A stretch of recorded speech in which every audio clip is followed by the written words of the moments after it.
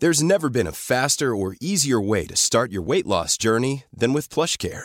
PlushCare accepts most insurance plans and gives you online access to board-certified physicians who can prescribe FDA-approved weight loss medications like Wegovy and Zepbound for those who qualify. Take charge of your health and speak with a board-certified physician about a weight loss plan that's right for you. Get started today at plushcare.com/weight-loss. That's plushcare.com/weight-loss. plushcare.com/weight-loss. There's never been a faster or easier way to start your weight loss journey than with PlushCare. PlushCare accepts most insurance plans and gives you online access to board-certified physicians who can prescribe FDA-approved weight loss medications like Wegovy and Zepbound for those who qualify.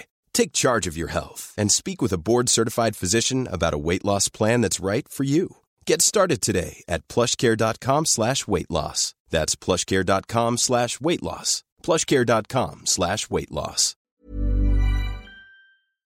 Welcome to the Badass Women's Hour Extra Bit, our little gift for you podcast subscribers, with me, Harriet Minter, Natalie Campbell and Emma Sexton. This week, we're talking mindful sex. It's the trend of 2019, and sex therapist Kate Moyle is here to tell us all about it. Underwear, armpit hair, many imitators, but no one compares. Badass Women's Hour XL with Harriet Minter, Natalie Campbell and Emma Sexton on Talk Radio. 1, 2, 3, 4! Starting off this hour, we are talking about mindful sex. It is the new sex revolution, apparently, and it's been started by a load of sexual wellness apps that are trying to help us become more aware of our sexuality and encourage better sex. Here on the phone to tell us all about it, we have sex therapist Kate Moyle. Kate, what is mindful sex? Hi, guys.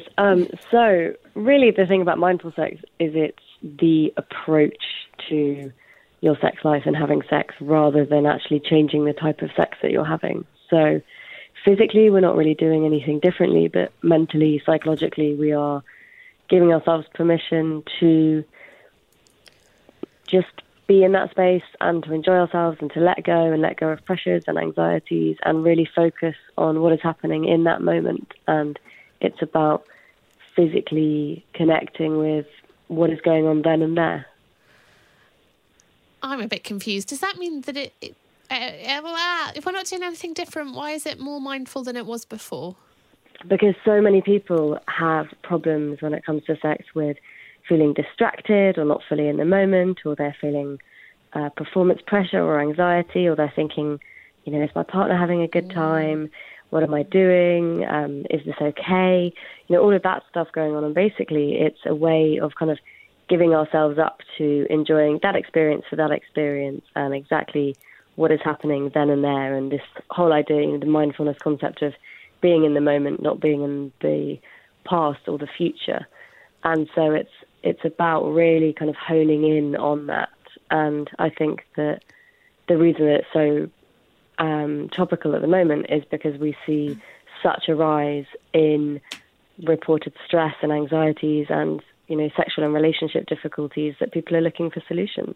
So, Kate, are you saying then that we should be bringing our sort of meditation techniques? Because everything you're saying about how people can get kind of caught up in sex and they're thinking about what their partner's thinking, or they're like the next thing, or they're not, that's very much what our kind of day-to-day mind is doing anyway, right? Kind of overthinking. So are you saying that we should see sex as more meditative or try and be in that meditative state? Well, mindfulness and, lots of kind of meditation practices, they are practices, of course, take a lot of those aspects and put it into sex. But what I'm not saying is it's a kind of, really kind of, you're not in a meditative state. But lots of people would say, for example, if they had kind of forms of tantric sex, that they go into a bliss state, which is not dissimilar.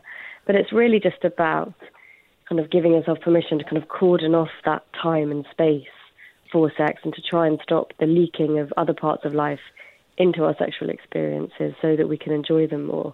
Because we know that the things that people kind of most enjoy with sex is that idea of letting go and not thinking about anything else and the physical sensations of pleasure and having fun. And it's harder to do that when you are preoccupied with what might else be going on in your life. Kate, to me, this just sounds like a checklist of good sex. I'm not sure. Mindfulness is like, this is a prerequisite for good sex. If I'm thinking about other things or putting the washing on, maybe the then sex it's not that good. good. If I am fully there and engaged, then it gets a check on good sex. So, what else is there about this experience that distinguishes it from just good old sex? Because I think you make such a good point. I mean, it is good old sex, but the problem is that I think more and more people struggle to have that type of sex nowadays. And if you talk to people about the best sex they've ever had, what they often say is, I can't tell you what I was thinking. I was just in it in the moment, and it felt really good, and I was enjoying it. And that's really all they can tell you, is kind of going through their head at the time. But now we have this complete kind of blurring of boundaries between work and home, and we don't really switch off. So a lot of what we're talking about to people is about this idea of switching off to turn on. And we know that things like stress or being kind of preoccupied, not having enough attention, because attention is really critical when it comes to kind of us enjoying our sexual experiences. If all of those things are kind of off in a million directions, what they take away from is the sexual experience that we're having, because if we are really in our heads, we're not going to be in our bodies so much. How do we balance, though, the fact that you are normally having sex with somebody else? So much as I would love to switch off and just think all about me, it is a mutual thing. So you do have to think about the other person you're with, surely. Yeah, but it's also about focusing on your own pleasure, because if both partners are able to, obviously a large part of this is that it's a two-way process. So if there's two people in that relationship, communication is one of the kind of critical things for a kind of good sex life. But it's about how we can we talk a lot about giving ourselves permission. It's about giving ourselves permission to kind of just go into that and enjoy it, and hopefully that our partner gives themselves the same. Do you think, Kate, that that pornography has perhaps made us more performative in sex? So we're suddenly more aware of how do I look, or what am I doing, or should I be doing this other thing that I've seen on some porn film that looks really complicated and I'm probably not bendy enough for, but I should give it a go anyway? I think it plays a part for some people, of course, but I think it's not just pornography. We see lots of unrealistic representations of sex, in the media and online. Things like social media can have a big impact on our self-confidence, our body confidence. We can then feel more vulnerable because we kind of feel like we're constantly comparing ourselves to other people. So it's not even just the sexualized forms of content that we can see online. It's also the unsexualized forms. And I think it is that general impact on how we see ourselves, self-confidence, doubt, and those things. If we are feeling more sensitive or more kind of vulnerable or more exposed at that time, those things are easier to take over. And I think that's where mindful sex can be really helpful for people who feel like they're kind of losing the ability to be able to let go.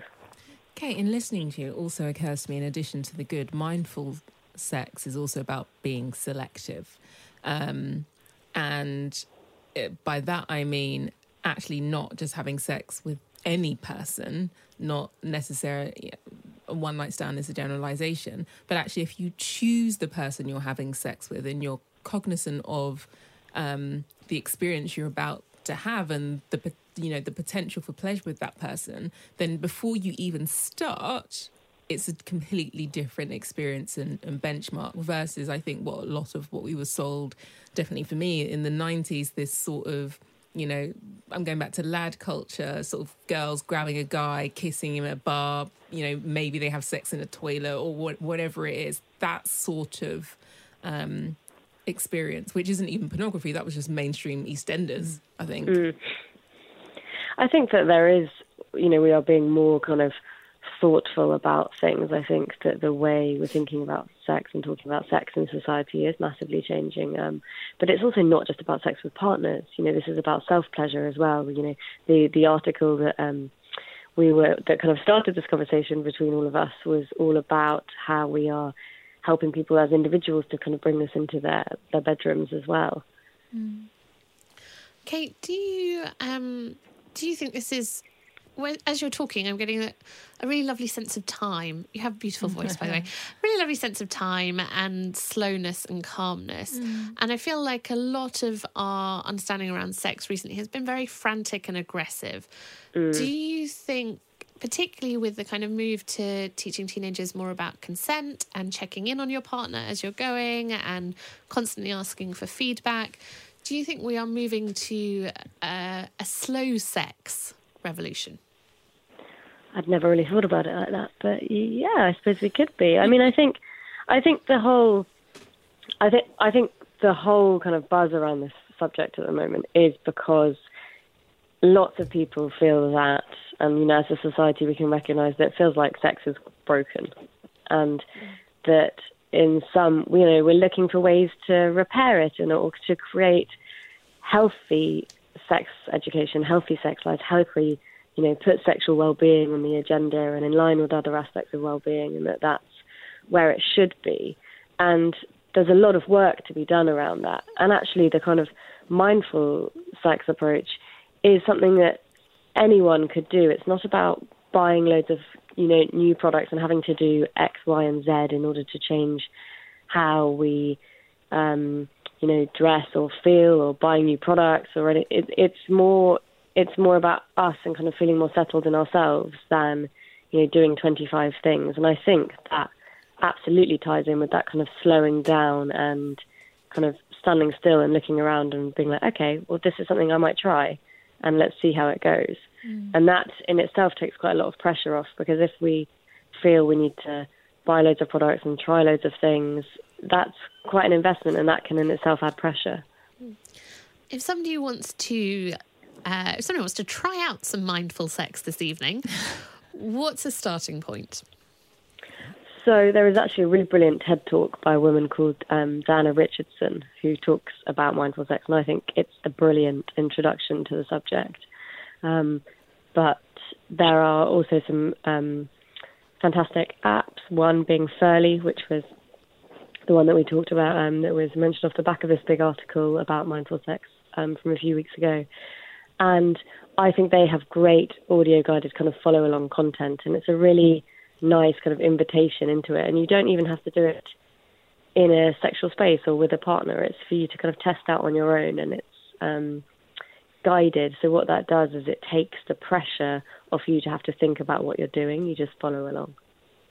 Fabulous. Kate Moyle, as sex therapist there, talking to us all about mindful sex. 1, 2, 3, 4! This has been the Badass Women's Hour podcast with me, Harriet Minter, Natalie Campbell and Emma Sexton. If you want to hear more from us, you can come follow us on social media at Badass Women's Hour HR, or leave us a review and tell us how much you love us. We really need to feel the love. 5 stars should do it. Planning for your next trip? Elevate your travel style with Quince. Quince has all the jet-setting essentials you'll want for your next getaway, like European linen, premium luggage options, buttery soft Italian leather bags, and so much more. And is all priced at 50 to 80% less than similar brands. Plus, Quince only works with factories that use safe and ethical manufacturing practices. Pack your bags with high-quality essentials you'll be wearing for vacations to come with Quince. Go to quince.com/pack for free shipping and 365-day returns. Mom deserves the best, and there's no better place to shop for Mother's Day than Whole Foods Market. They're your destination for unbeatable savings, from premium gifts to show-stopping flowers and irresistible desserts. Start by saving 33% with Prime on all body care and candles. Then get a 15-stem bunch of tulips for just $9.99 each with Prime. Round out Mom's menu with festive rosé, irresistible berry chantilly cake, and more special treats. Come celebrate Mother's Day at Whole Foods Market. Planning for your next trip? Elevate your travel style with Quince. Quince has all the jet-setting essentials you'll want for your next getaway, like European linen, premium luggage options, buttery soft Italian leather bags, and so much more. And is all priced at 50 to 80% less than similar brands. Plus, Quince only works with factories that use safe and ethical manufacturing practices. Pack your bags with high-quality essentials you'll be wearing for vacations to come with Quince. Go to quince.com/pack for free shipping and 365-day returns.